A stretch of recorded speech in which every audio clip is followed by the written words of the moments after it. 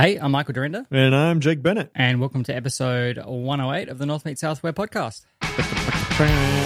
So, Michael, before we started the show, you were commenting on my choice of headwear today. So if you happen to be tuning in to the live stream, which maybe, all one of you that's watching this on the live stream, you will get to see my ugly beanie, as Michael calls it. And I will tell you exactly what I told him, which is that I am wearing this beanie not for style or not for aesthetic, but for comfort because I am cold and my head. So here's the weird thing for me. I feel like if I put a hat on at some point during the day, I have to keep it on because as soon as I take it off, my head is freezing cold. So it's like, What? So you have a different explanation. Hair goes everywhere. Hair goes everywhere. Yeah, that too. I do have a regular baseball cap I could wear, but no, man. It's like if I put this hat on, it's so warm that I just can't take it off, and so it is. It is not time for bed yet. So I have still got this hat on, and if if you're on the live stream, you'll notice it's very long on top of my head. It's because I'm using my AirPods. And if you've ever tried to put something over top of your AirPods, one of two things is going to happen. It's either going to be painful because they're jamming in your ears now, or it's really scratchy if you've got transparency mode on it because it's trying to listen with the microphone on the outside and push that through and your hat's all scratchy up on it. So, yeah, it just doesn't, I'm over it, right? Who am I trying to impress here, right? We're friends here. We're friends here. I can just do whatever. It doesn't matter. So thanks for bearing with me, everybody out there in Userland watching along again. All one of you. Anyone that's watching the stream or happens to catch this later, I apologize that I'm sniffling in advance. It won't be in the audio version because that'll get cut out. But I've got the hay fever. He's back again viciously. Indeed. So it's just and again sniffling, and then I sprayed this stuff up my nose to sort of make it stop, and that's just made it run more. Yeah. And I went grocery shopping this morning and I had the mask on, but the mask was pinching the top of my nose. So it's just dripping inside my mask. Oh, gosh. Oh, man. It's just that's fun annoying. times. Yes. And also for those of you who are American listeners who don't understand this, because I didn't, hay fever is what we say are allergies. And Michael has explained previously, it doesn't make sense that you would call them allergies because that could be allergies to all sorts of different things, right? It's you have a peanut allergy. Is that what's going on? No, it's not that. It's hay fever, allergies with pollen and whatnot. So hay fever, for those of you who are uninitiated, it's not that Michael's out cutting hay in a field and getting really messed up with hay. Although that would make it worse. Yeah. Probably. It's allergy season, and Mr. Dorinda got the sniffles along with some of your family members, right? So poor. Yes, hey. Well, Ree had to go and get another COVID test. Yeah, it's Ree had to go and get another COVID test because she was negative. I think this is the third time this year she's had laryngitis, which is throat infections. You got to catch up with all that, all the stuff she didn't get sick with the last 2 years, I suppose, right? Yeah, I feel I'm a little bit concerned because. Yeah, I'm a little bit concerned because if they all get sick, like Ree and the kids, there's one after the other, right. But all three of them are sick at the same time. So my body can cope with one after the other, but all three at the same time is a bit much. Yeah, you're going to get attacked at all sides. After 3 years, yeah, I'm a bit worried that after 3 years I might get sick again. Oh no, hopefully not. Fingers crossed, my friend. We'll have to take a week off if that's not the case. I don't know. We'll see. Yeah. But we've, I feel like it's funny because we're similar, we're on the same train. I feel like all my kids got sick at the same time, so we were with family for the holidays, and thankfully nobody had COVID or whatever, so we were still able to get together, and that was wonderful. But one of my nephews did show up with a cough, and they were like, no, we tested him, he's negative for COVID, but he does have this cough, and we're like, okay, well, whatever. We still really all wanted to be able to see each other, which was great. But we came home and all of my kids within the week had coughs, right? So thankfully, again, no COVID, but it's I feel like our immune systems are kind of really weakened. Nobody can get away with not getting sick because we haven't been around people that much for a while, so you're just catching up with all the sickness that you haven't had for a little while here. So anyway, but we're mostly over it. So I'm glad for that. I'm feeling pretty good. Yeah.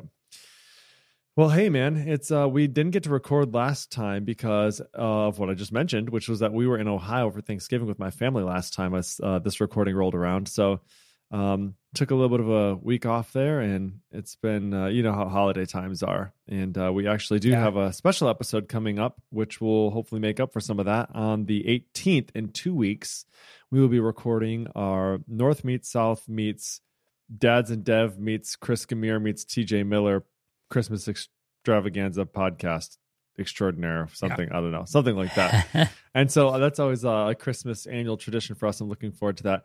Man, like there's so many fun things that I've tried to figure out what we can do. Like I want to have like trivia. I want to have like a soundboard. I want to have like a whole setup, man. I'm really excited, but I don't know exactly what I'm going to do yet. But I don't know. Like you got 2 weeks to figure it out.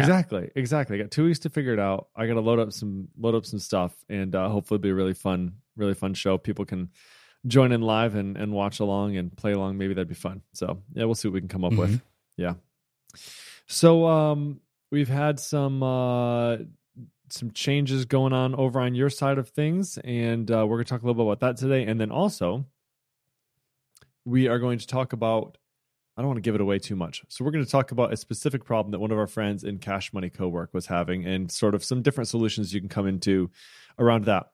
Also, there was one other thing I wanted to mention, which was that there is another podcast called No Compromises, not to be confused with No Plans to Merge. Have you heard of this one? It's Joel and Aaron. Yeah, Joel and Aaron. I listen to that one. I like the cut of their jib. I do too. It's really good. So Joel is actually a Laracon Bloomington dude. So he comes down to Laracon he comes down to Bloomington whenever we do Laracon like meetups down there. And so he's been like a faithful member the last 3 or 4 times we've had it. He usually brings down like some Wisconsin cheese and beef jerky because he's just that type of guy, you know, just a good dude. And he also goes to Longhorn PHP every year, I know. And I think he presented at Longhorn PHP this year, which is pretty cool. But yeah, it's a really good podcast. There's some really, really cool topics they talk about on there. And I feel like they do a really great job. They keep them short, and they're informative as well. Like they come into their podcast with a plan, whereas we kind of just wing it. Yeah, exactly. I know, exactly. Yeah, but they do a really great job. And so I've learned a lot. And I actually have just been listening to them on like, you know, I've been catching up with all the episodes I haven't listened to. So if you're looking for another podcast to sort of fill your time, check those guys out. They do a really great job. Maybe we should have them on sometime. Just talk. That'd be fun. Maybe. There's some old web devs though who have seen some things. So who knows if they're, you know, I don't know if this is too late for them. You know, 10:30. Ooh boy, on a Saturday night. Possibly. Yeah. I'll have to get in touch with Joel and see what his timeline looks like for that. So hey man, tell me what's going on with employment with Dorinda over in the AU. Yeah, so I finished up at what was my current job, I suppose, last week. So I've been off work for a week and starting a new job on the 4th of January. So I'm leaving telco after the better part of my entire 15-year career and going to try my hand in fintech. So yeah, that's it was funny. Cool, I was joking. I went to this new company's Christmas party on Friday night and was joking with them because they've actually been trying to get me to take a meeting with them for 3 years. Like 3 years to the day, I think it was that they first messaged me where I finally accepted a position with them. So I'm going to be going over there as a technical lead and helping them out with their platform. So they do asset finance, mortgage broking, things like that. But they do that for the brokers. So they do B2C, so business to consumer, where they're doing lending, or they're not a lender themselves, but they sort of aggregate all the different lenders here in Australia. Sure, sounds like a lending tree sort of deal, almost like what we have. Like they'll kind of search around for the best like loan for you, sort of deal. Yep. Gotcha. Yep. That's exactly what it is. And then so that's one part of it, which was the original part of the business where they built that out. And then the new part of the business now is the bit that I'm going in to sort of help focus on, is the B2B side of things, which is the sort of the business to business, the facilitating for the brokers and that kind of stuff itself. So if you've ever had to apply for a loan, I don't know if this is the same over there, because your banking system is a little bit further along than what ours is. But for us, there's a lot of paperwork. There's a lot of manual stuff. You've got to fill out forms. You've got to provide all of your like proof of proof of income and things like Sure. that. You've got to list out all of your assets and liabilities and expenses and that kind of stuff. And all of that's very manual. And if you're going through a broker, particularly for a home loan, you know, the broker's like, I need you to fill all this out, and then you need to get it back to the broker, and then the broker needs to check it and then send it back to you, and then you need to send it back to them, and then they send it, you know, onto whichever lender it is. Yeah. So this is basically bringing that entire process online.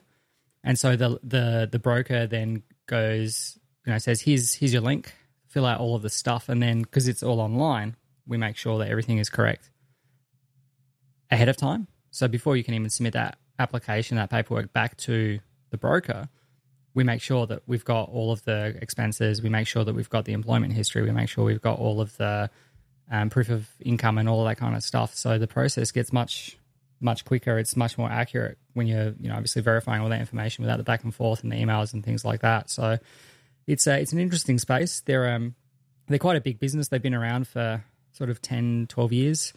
And they're sort of on the cusp of their next big step, which is exciting to be part of. Absolutely. So being part of the journey over the next sort of 3 to 5 years, hopefully, and then sort of getting in there and looking at what they've got. So this is probably the most Laravel that I have seen in the wild in terms of places that I've worked. Yeah, sure. It's and places where like it already exists. That's where pretty I'm coming nice. into it and it's Yeah. already there, Mm-hmm. as opposed to, you know, my last job where we didn't do any Laravel at all, and then the job before that where part of the process was to bring Laravel into the business and to sort of, you know, set up that. So this is already established, and from what I've seen of their code base and of their platform and all of that, it's what you would expect a pure Laravel application to be. You know, everything is where it's supposed to be. Their philosophy from their CTO is essentially like, whenever we're looking to do something new, we go to the Laravel docs and see, like, how does Laravel do it? And then we kind of do that. So they follow the Laravel way, Sure. Yeah. as it were,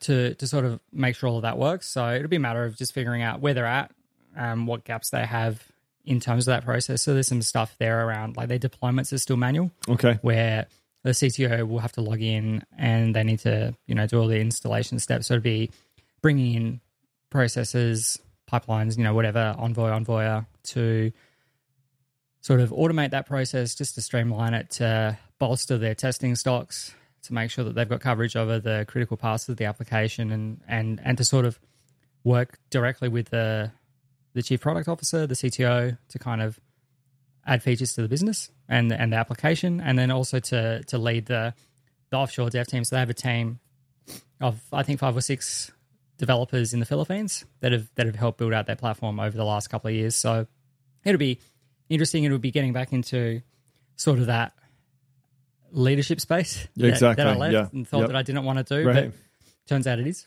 what I want to do. And to sort of, you know, have a little bit more oversight over what's happening. I think when you and being part of that process. So I think when looking you forward to do it. step back into sort of that like pure Laravel space, I think there's a couple things. I think number one, a business that does that really gains a lot of momentum just by the nature of doing it that way, because you open the doors to being able to use offshore developers, whether it's in the Philippines or whether it's in India or whether it's wherever, really. Mm-hmm. Anybody that has used Laravel can step into an app like that and just not immediately be effective, but, you know, a lot more quickly be effective than it would be if it was like some combination Frankenstein version of like, you know, and again, I mean, there are use cases for using stuff other than Laravel for sure.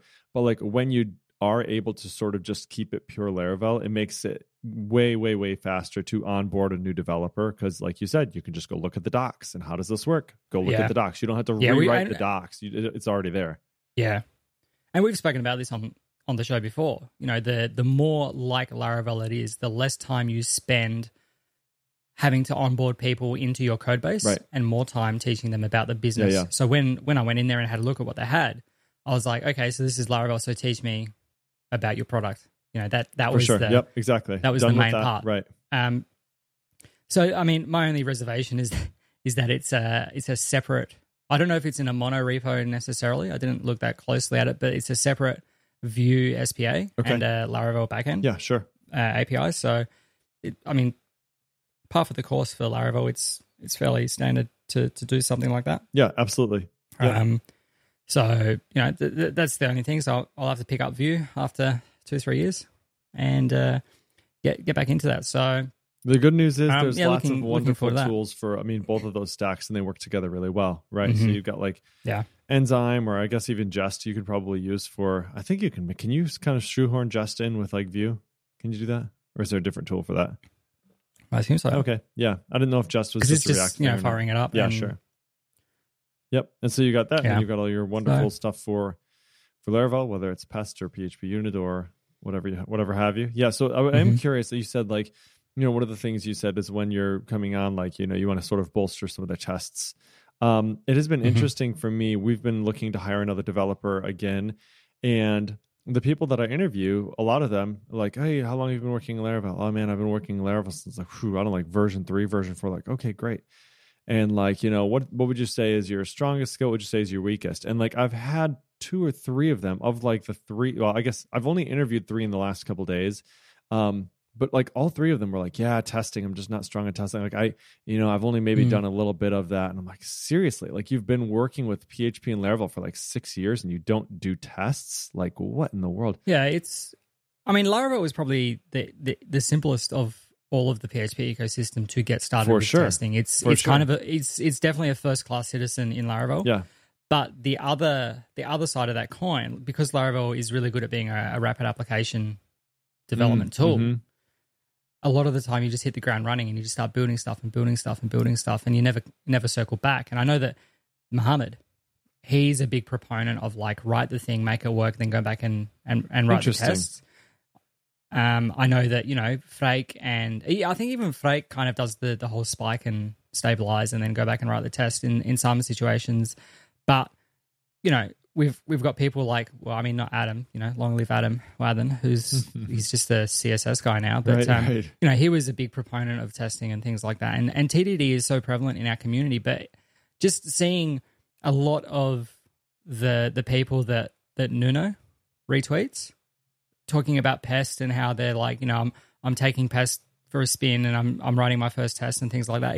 It's super common in spite of testing being a first class citizen in the Laravel ecosystem. I think it's for people to not do it. And that's why, JMac has got the test generator as a shift that you can run to kind of get you up and running, to inspect your Laravel applications and kind of build all that stuff out for you, so that you've got a starting point. Absolutely, which is really, so for any of you who don't know who JMac is, that's the guy who wrote Laravel Shift. And so the shift that he has will essentially write out these tests for you, but it will then mark all of them as skipped. So when you run your tests, it's just going to put S in there for that one. It's not going to fail. It's just going to say skipped and no big deal. But then what you can do is you can go back into those tests later and you can get them to work. So you could say, hey, you know what? I'm gonna run this shift. I'm going to let it generate all these tests for me that I'm going to skip. And then every week, I'm going to take the time to write out the tests for one of the controllers, right? I'm just going to go through the different methods with this controller, and I'm just going to write the tests to make sure that this is going to work, right? And that's super valuable, and it doesn't take that much time, and it's a great way to essentially, it doesn't lower the barrier, it almost eliminates the barrier to entry when it comes to tests, because it writes them for you, right? And so I think it could be a really good way for people to get started with it, even if all it's doing is just checking to make sure. And this is like, I can't remember the guy who put this out there on Twitter. It's the dude who works with, is it Livewire? I think it's Livewire, and he has like this, or no, maybe it's Alpine. And he has like this, a couple different plugins and stuff that he's made for it. Regardless, anyway, he said, even if all you're doing is just writing a test that says, make sure I get a 200 when I hit this route, right? Just that inspires some confidence, so that when you add a new page, you add a new test that just says, can I get a 200 when I hit this? Yes. And then you run your unit tests before you ship and just make sure you can get 200s on any of those pages. That's almost, it's better than nothing for sure. But then from there, it's better than introducing like a typo to that page or something inadvertently when you're working on it, and at least you know that the page still works. Yeah. Absolutely, right? You get a syntax error in there or whatever, and now that page is blowing up, and then it stops working, right? So, these sort of, Adam almost talked about these things as it's not exactly the same. It's sort of related though. So like when you're getting started making products, a tripwire product, right? Something that you can just get somebody to buy one time, like something that's like $5, right? Doesn't take a ton of time to build. It's just, you're just getting something to buy you're just getting someone to buy something from you, right? It's like a really quick win, right? And that's the same idea with this. It's like, just get a couple quick wins under your belt and you're going to feel a lot more comfortable getting started, right? And I think Pest does also do the same thing. Pest sort of lowers the barrier to entry, and it says like, oh, you don't need to remember to use refresh database at the top of your test or spend an hour trying to figure out why it's saying that table doesn't exist. It's just Pest just handles it. It'll just run it for you, sort of deal. So it's cool. It's cool. It's good to hear that there's more adoption being of tests being done. But I think, JMX says like 18% of the things that he shifts have tests, like 18%. It's like nothing, very, very little. So I know 3 of the apps that I regularly put through Shift have basically no tests. Yeah. Because they've been around since, I think they're circa 2015, 16 when they were built. And some of the stuff that I've added since then, I've put Pest into it and I've added tests for the new stuff, but I haven't really gone back onto the old stuff because it's really badly written code, and so I just keep waiting because like every year, because it's like a once a year application that they run, so every year they're like, oh yeah, we'll revisit it next year and we'll rewrite it, and they never end up doing have the it. time so hopefully, yeah, exactly. Yep, I hear you. So anyway, not to shame anybody who doesn't do tests, this is just an encouragement to be like, hey, let's do some, just do a couple, right? And I understand, like, I'm in a very privileged position where the person I report to was also the guy that I started the development team with at my organization. So Jordan Brill, you know who he is. He highly values these sorts of things, right? So I don't have to sell him on anything. Like if I didn't write it with tests, he'd be like, where are the tests at? Right. So I'm in a huge advantage because I don't have to justify the time I'm taking to write tests. He would say like, why would there not be tests there? Right. And so, it's a pretty great spot to be in. But it's hard. It's fairly common as well to hear that kind of story from people that like, oh, my boss won't give us time to write the test or anything like that. And it sounds like the same kind of thing here. And I said, well, you don't tell them that you're writing tests. You just make sure that your estimates include the time tests, it takes to write those tests. Because it's going to save you so much more time down the road. So you don't say, I need this much time to write tests and this much time to write the code. You just say it's going to take whatever that time is to do it, and then just do the test. And I think it's on us as developers to kind of make sure that the code we're writing is reliable and durable and things like that. And then you're obviously not going to catch every single edge case when you're building out a new piece of functionality. As long as when it comes time to fix a bug with that functionality, because the bug will happen. It's a matter of when, not if. As long as you're writing the test for that failing case and then fixing it to make sure that A, it is fixed, and B, you don't accidentally break it again in future, then you're doing your job as a developer. It's not up to your employer it shouldn't be up to your employer to tell you how to write code. Testing is just part of writing code. And I think that would be my only argument for doing the testing while you're doing the development, right? Instead of waiting until afterwards, because then the big temptation is, I've got this deadline, like I don't have any tests written yet. It's okay. I'll just ship this feature. It'll be fine, right? And so, and I'm not sure if that's necessarily what Muhammad is proposing, because I get what he's saying, where it's like, there will be a lot of times where I sort of spike out the base functionality and then like, okay, once I get to a part where I'm like, this is a little bit complicated here, then I start putting in some tests or whatever. Like I get that. Like there are some things I don't have to test because I don't need to test that the framework works, right? I just need to test that the code that I'm writing with the framework works. So anyway, we can get off that train of thought, but I'm excited that you'll be able to kind of get back to a spot where you're going to be using Laravel on a regular basis. I know that feels it feels like home. It feels like a warm blanket to your soul. Just like it'll be good. Snuggle up with some Laravel, and just like the freelance stuff that I've been doing for you. I even went to Ree and I said, "Gee, I really miss writing PHP in Laravel. Like I really miss working with Laravel and just like the freedom that it gives you, all of the stuff." Like all of the bits and pieces that it includes, the validation, the request response stuff, all of that you just don't need to worry about, that I was crafting by hand. When I was encountering a missing piece, like rebuilding it essentially. So we had it. So it's just, I think people that that subscribe to a sunk cost fallacy in terms of like, you know, we spent so much time building this and we've used it for so long. Why would we change and all that kind of stuff? They kind of miss out on how much more they could be doing in the same amount of time when they don't have to worry about all of the security stuff and the authentication and the authorization and like handling responses and returning JSON and all that kind of stuff. Like when you get rid of the stuff that you don't need to focus on, that's not unique to your application, and just really knuckle down on your business and your business needs and goals, then there's like, whether it's Laravel or it's Symfony or it's, you know, Rails in Ruby or you know, whatever in Python, Django in Python, it doesn't matter what language. There's frameworks available for all of them, really, or for the main ones, the main web ones. I can't really see why. I mean, I can understand bringing components together. Sure. You know, bringing your own Symfony components together and building your own implementations of PR7 interfaces and things like that you can ship around and reuse. But academically, that sounds like a good idea for a business. I think, you know, if you've got a business that's like, we don't have time to write tests, then how is that the same business that also doesn't, you know, that has time? Sorry. If you have a business that doesn't have to write tests, how is that the same kind of business that has the time to kind of build the world from scratch every time? Yeah.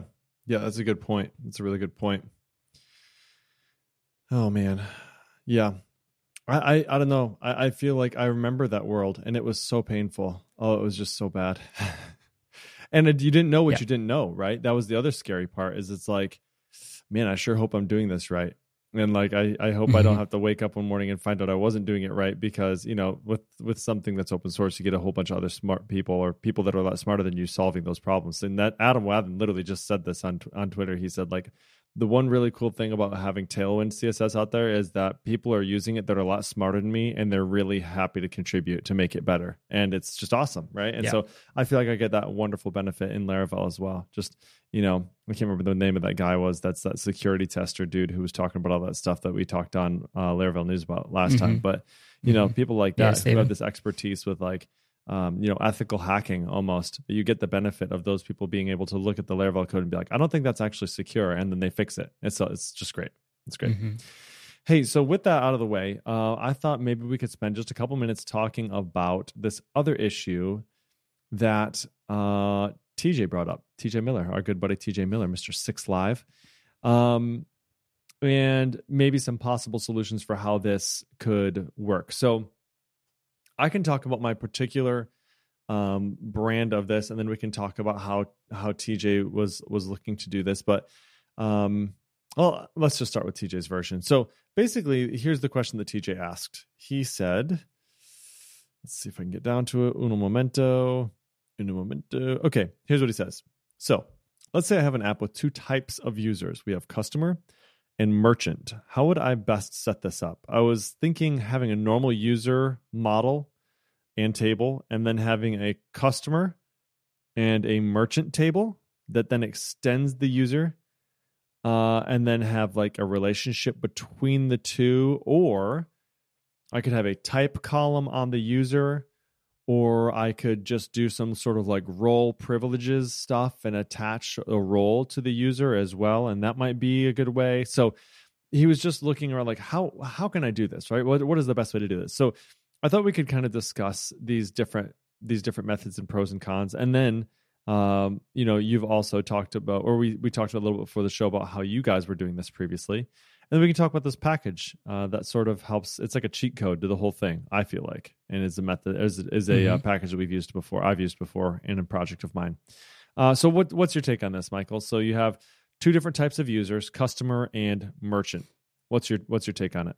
I mean, if it's a customer and a merchant, and it's always just going to be a customer and merchant, then probably just the flag on the table field. Really, it depends on how you're breaking up the application and whether or not there's significance in terms of like a customer logs into a customer portal and a merchant logs into a merchant portal.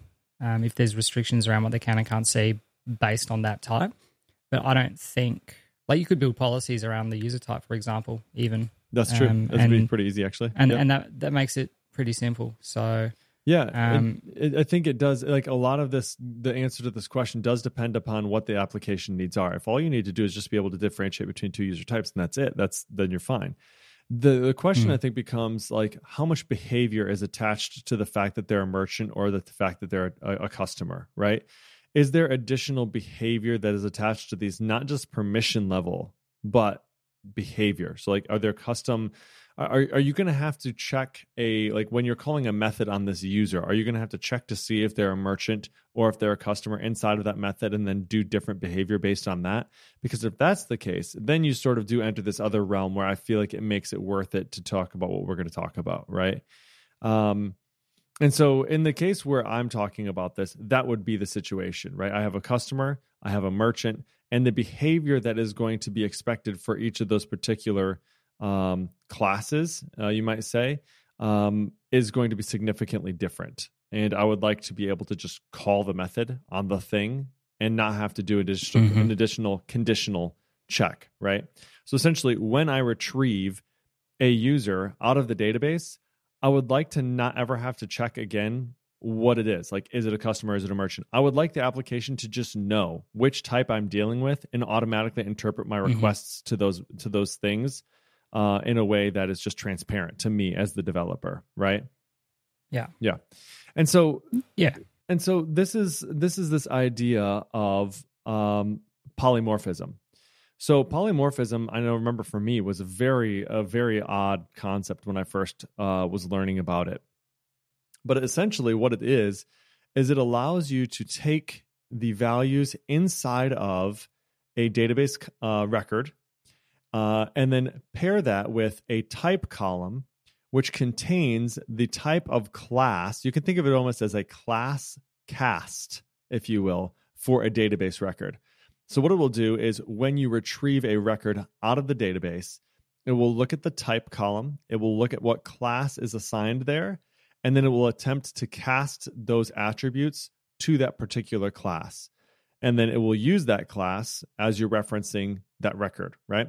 So you may have different types of users, like we have in this case, customers and merchant. And then in that type column, what you'd have is you just have the customer class, and then you'd have the merchant class.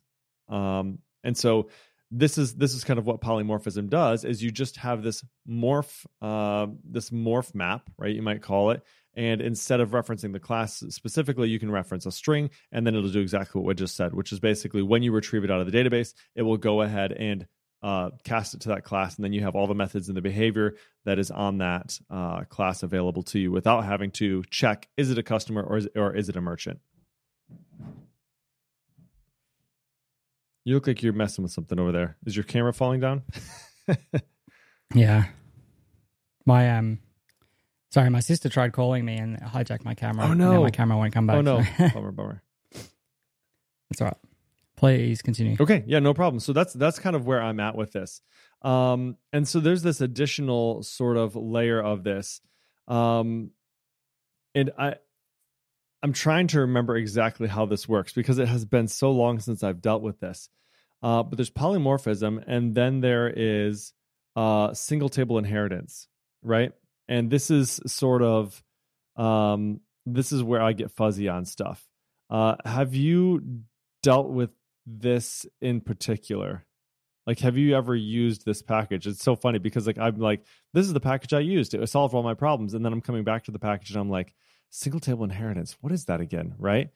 And I think maybe, so in the case of what I was talking about before, the polymorphism, I feel like, is that typically a relationship? Do you usually call that as a relationship? Yeah. So polymorphism is like you'd have the user, but then you'd have a delegate of some description, which would then go and get what the underlying model is. So you would still have a morph to, like you would still have a customer model and a table and a merchant model and table. Everything would be a user, and then you would like reach through that relationship to get whatever the entity is, I suppose. Oh, thank you. That's right. That's the difference. Yeah. Yep. So whereas go ahead. You go on. So like in the instance where I used polymorphic relationships, what I actually had is I had a forms table, and then I had So like basically in our organization, we have, so we're going to rewind this a little bit, folks. So let me try and clarify here, because my brain is sort of back to where it should be. So the situation that I have in my company is that I have this paperless forms is what we call it. So we have a bunch of different forms that people need to fill out, whether it's for HR or it's like a building service request, like, hey, the paper towel dispenser in the men's bathroom is broken, or the light above my cubicle is out, or the sidewalk needs salted, whatever it is, right? Like that's a building service request. Or, hey, I need information about my benefits, or we need to reactivate an old claim that a customer just called in about, or whatever you might have. So all these different forms. But I need to be able to keep track of at a high level, like all of those forms, because I need to be able to see what forms particular users submitted. And then each of those forms is sort of dispatched to a different group in the company to be handled. So I have a top level forms table, but then I also have all of the data that belongs to each one of those specific forms. So a building service request, a file reactivation request, a document restore request, and all of those are different tables, right? So at the top level, you have the form, and then you have the form ID, and then you have the form type. And so then what you can do is I say form, and then I say arrow subform, which is sort of like the relationship there. And then what it'll do is it will allow me to retrieve that actual form that was filled out, right? So the building service request. So that's that polymorphic relationship. The one that I was talking about, where it just automatically casts it to a class, is this single table inheritance. So that's the package that Caleb Porzio created like 4 years ago, something like that. I remember him and Daniel talking about this for like, I think 2 or 3 episodes at one time. So we can talk about this a little bit. So single table inheritance is having different types or different variants of the same thing. So where the polymorphic is a descendant of the foreign, like the parent record. So in your example, you've got the form and then you've got the subform with polymorphism, and then you can have different types of subform. With the single table inheritance, everything is a form in your example, or everything in this specific instance is a user. So everything goes into the users table. Everything is a user, but they have child element or child models themselves that reference back to that. So you would have a merchant model and you would have a customer model, but they would all belong to the users table in this instance. And so that would extend from the user model. They'd get all of the behaviors of the user model. They'd be authorizable, authenticatable, notifiable, all of that kind of stuff. But essentially, this means that you can call like admin first, or you could query that table from the admin model, from the merchant model or the customer model. And so that gives you the ability to sort of keep everything in the same table, but have different instances. So you'd still have to do your instance of checks to see, like, is this a merchant or is this a customer?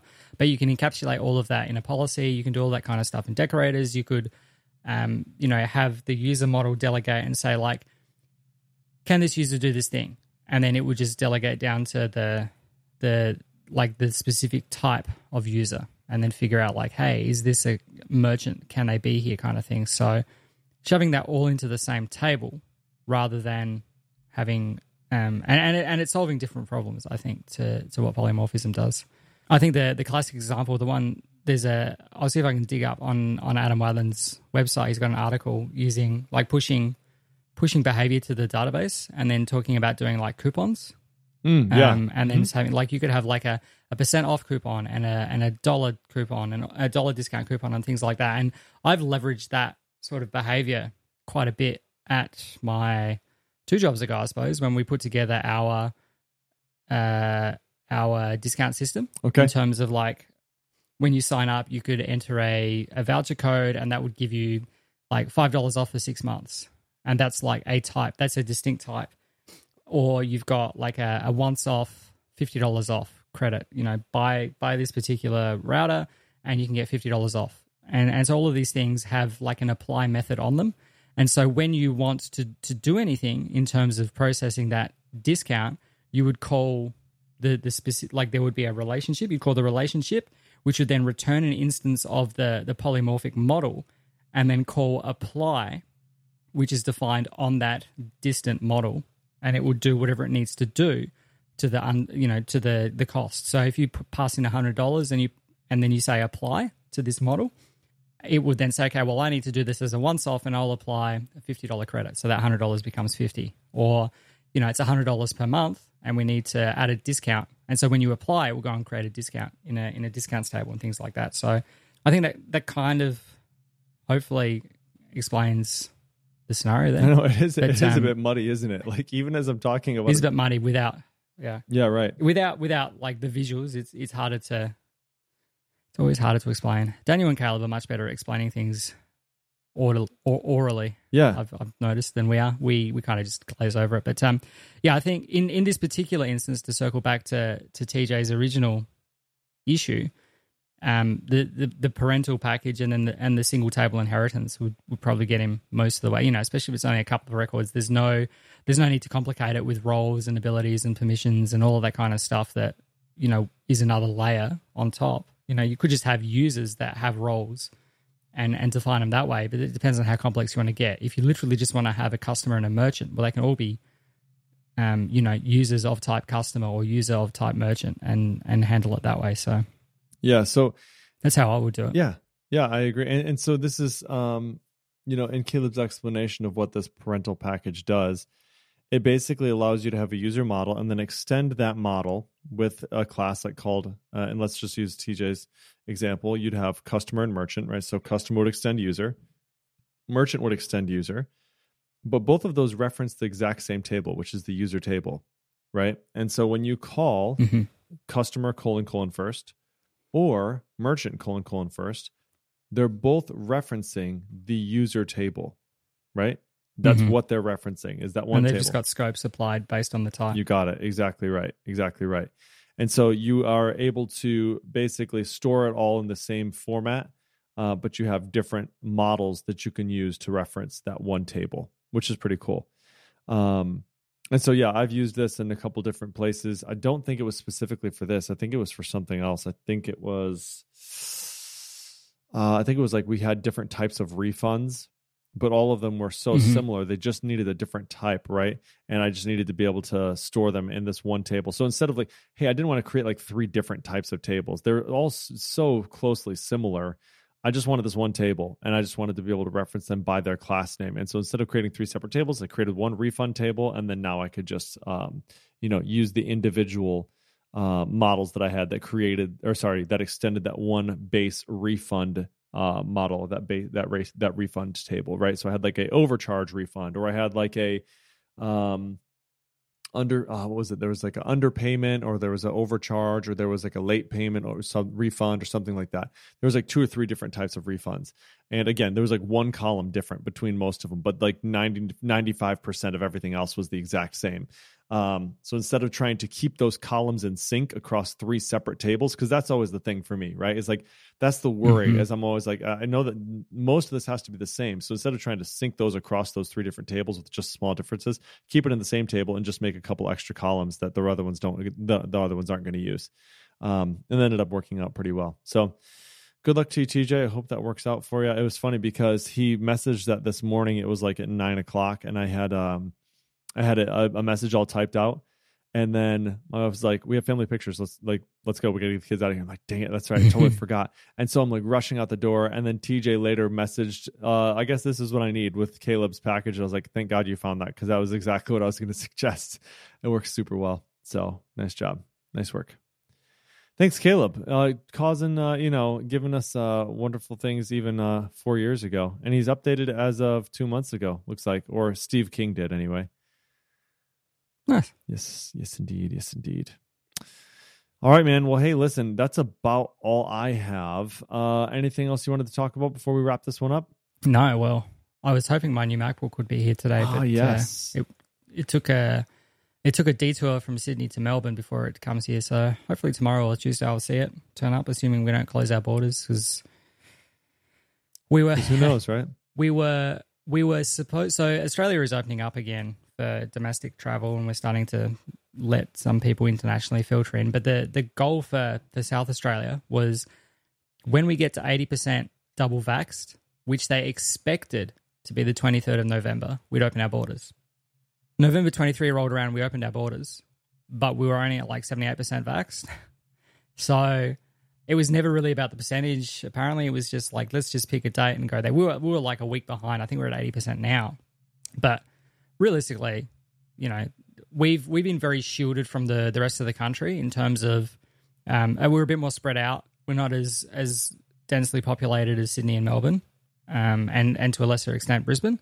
So we haven't really been affected too much by at least infection in the community. You know, we've had cases here and there, but we've never seen really more than 9. I think we've had 90 cases in the entire 900. I think it was 900 cases maybe in the entire 18 months, where Victoria was seeing 900, 1,000, 1,100 a day recently, you know, in the last couple of months. So I think we're less kind of worried about the case numbers now, because it was a worry 18 months ago because we had no vaccine, we had no protection against COVID whatsoever. And so, you know, 1,000 people get sick, 30% of them end up in hospital. Well, we're something like 4 ICU beds per 1,000 people. So you can see how that very quickly becomes a problem. Yeah, exactly. Whereas now, you know, we might have 800, 900, 1,000 cases a day, but the expectation is there's, you know, much fewer maybe 100 people would get sick enough to go to hospital. So I think because we were so lucky as a nation to, you know, because we're on an island miles away from everyone else, it was very easy for us to become fixated on COVID zero, which was never realistic. Like, there's always people that have got the flu. There's always people that have got something. It's just never going to be zero. And I think we've become so fixated on zero that we get 9 cases and it's like, whoa. Like, let's slam the border shut again. And, you know, coming up to Christmas and, you know, people have made plans to come and visit. And then they're changing rules around quarantine. Like, you've got to quarantine for 7 days or 14 days, depending on if you're double vaxxed or not and things like that. So it's getting a bit murky. And like, the fear that I have is, you know, with 2 kids under 5 that can't be vaccinated, it's like, well, I try and limit my exposure. I try not to go too many places and do too many things because I'm double vaxxed. So I could pick it up somewhere, bring it home. Rhea and I won't be affected. And then suddenly I've got 2 kids that could be sick. Right. That, like, I wouldn't even know I was carrying them until they get sick, kind of thing. So, you know, this is the worry that we have. Hopefully, I think the FDA has approved Pfizer now for younger kids, 6 to 11 or 5 to 11 or something like that. So, hopefully that should hopefully be coming January. So hopefully under 5s won't be too far off. I think the main thing now is just figuring out what the actual dose is, like how much they give to kids that young, that small,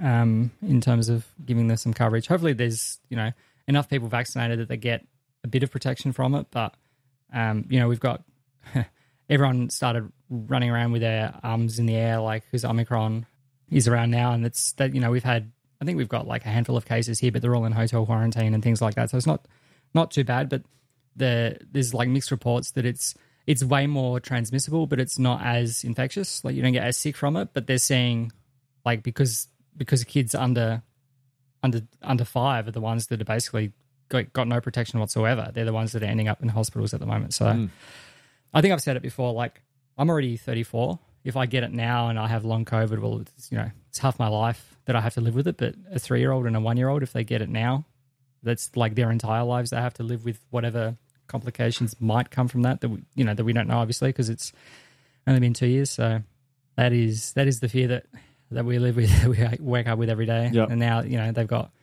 laryngitis, so it's bad enough. Like, exactly. Having a sore throat for a few days is bad enough. Like, fortunately they're sleeping through the night, but they're just very clingy and needy during the day. It makes things a bit difficult. And it doesn't. And so then, as a result of all those – things, of course, like, yeah, the MacBook, it's like everybody's like the least of their worries is like getting your MacBook to your house. But right. That sucks for you because you've got to wait for your MacBook to get there. Yeah. I've been enjoying my M1 Max the last couple of weeks, and it's been wonderful. So I'm excited for you to get yours. The battery life is just ridiculous. So pretty awesome. Looking forward to it. See how it goes, because I got the 16. You got the 14-inch, yeah? Yeah. Mm-hmm. I love it, man. The small form factor is great. It's really sweet. See how they are. one of the guys that was working in the office that I went into, I went and caught up with them this week, and he got the 14-inch Max, and that thing is a hefty little. It is. It really is. Yeah, it's pretty heavy. Yep. Well, there's nothing in it. Like it's like all of the. I mean, the processor is, you know, it's all like one chip. It's all solid state. There's no moving parts in it, but it's quite heavy. Like that battery, it's probably just weighs a bit. It's probably literally just one big freaking heat sink. Is really. I mean, the fans never turn on this thing. So yeah, it's pretty nice. I'm really enjoying it. So cool. Anyway, hey, was this episode 108? Is that where we're at? That's it. Episode 108, folks. You can find show notes at northmeetsouth.audio/108. Feel free to rate us up in your podcatcher of choice. 5 stars is amazing. Thank you, WorkVivo, for being awesome and sponsoring the show for again this year, helping to pay for another year of hosting with our awesome Transistor FM folks over there. And if you'd like to hit us up on Twitter at Michael Dorinda, at Jacob Bennett, we'd love to hear from you. And at North South Audio. Thanks for that on Twitter. All right, folks. We will see you again next time. Catch you. Bye. Bye.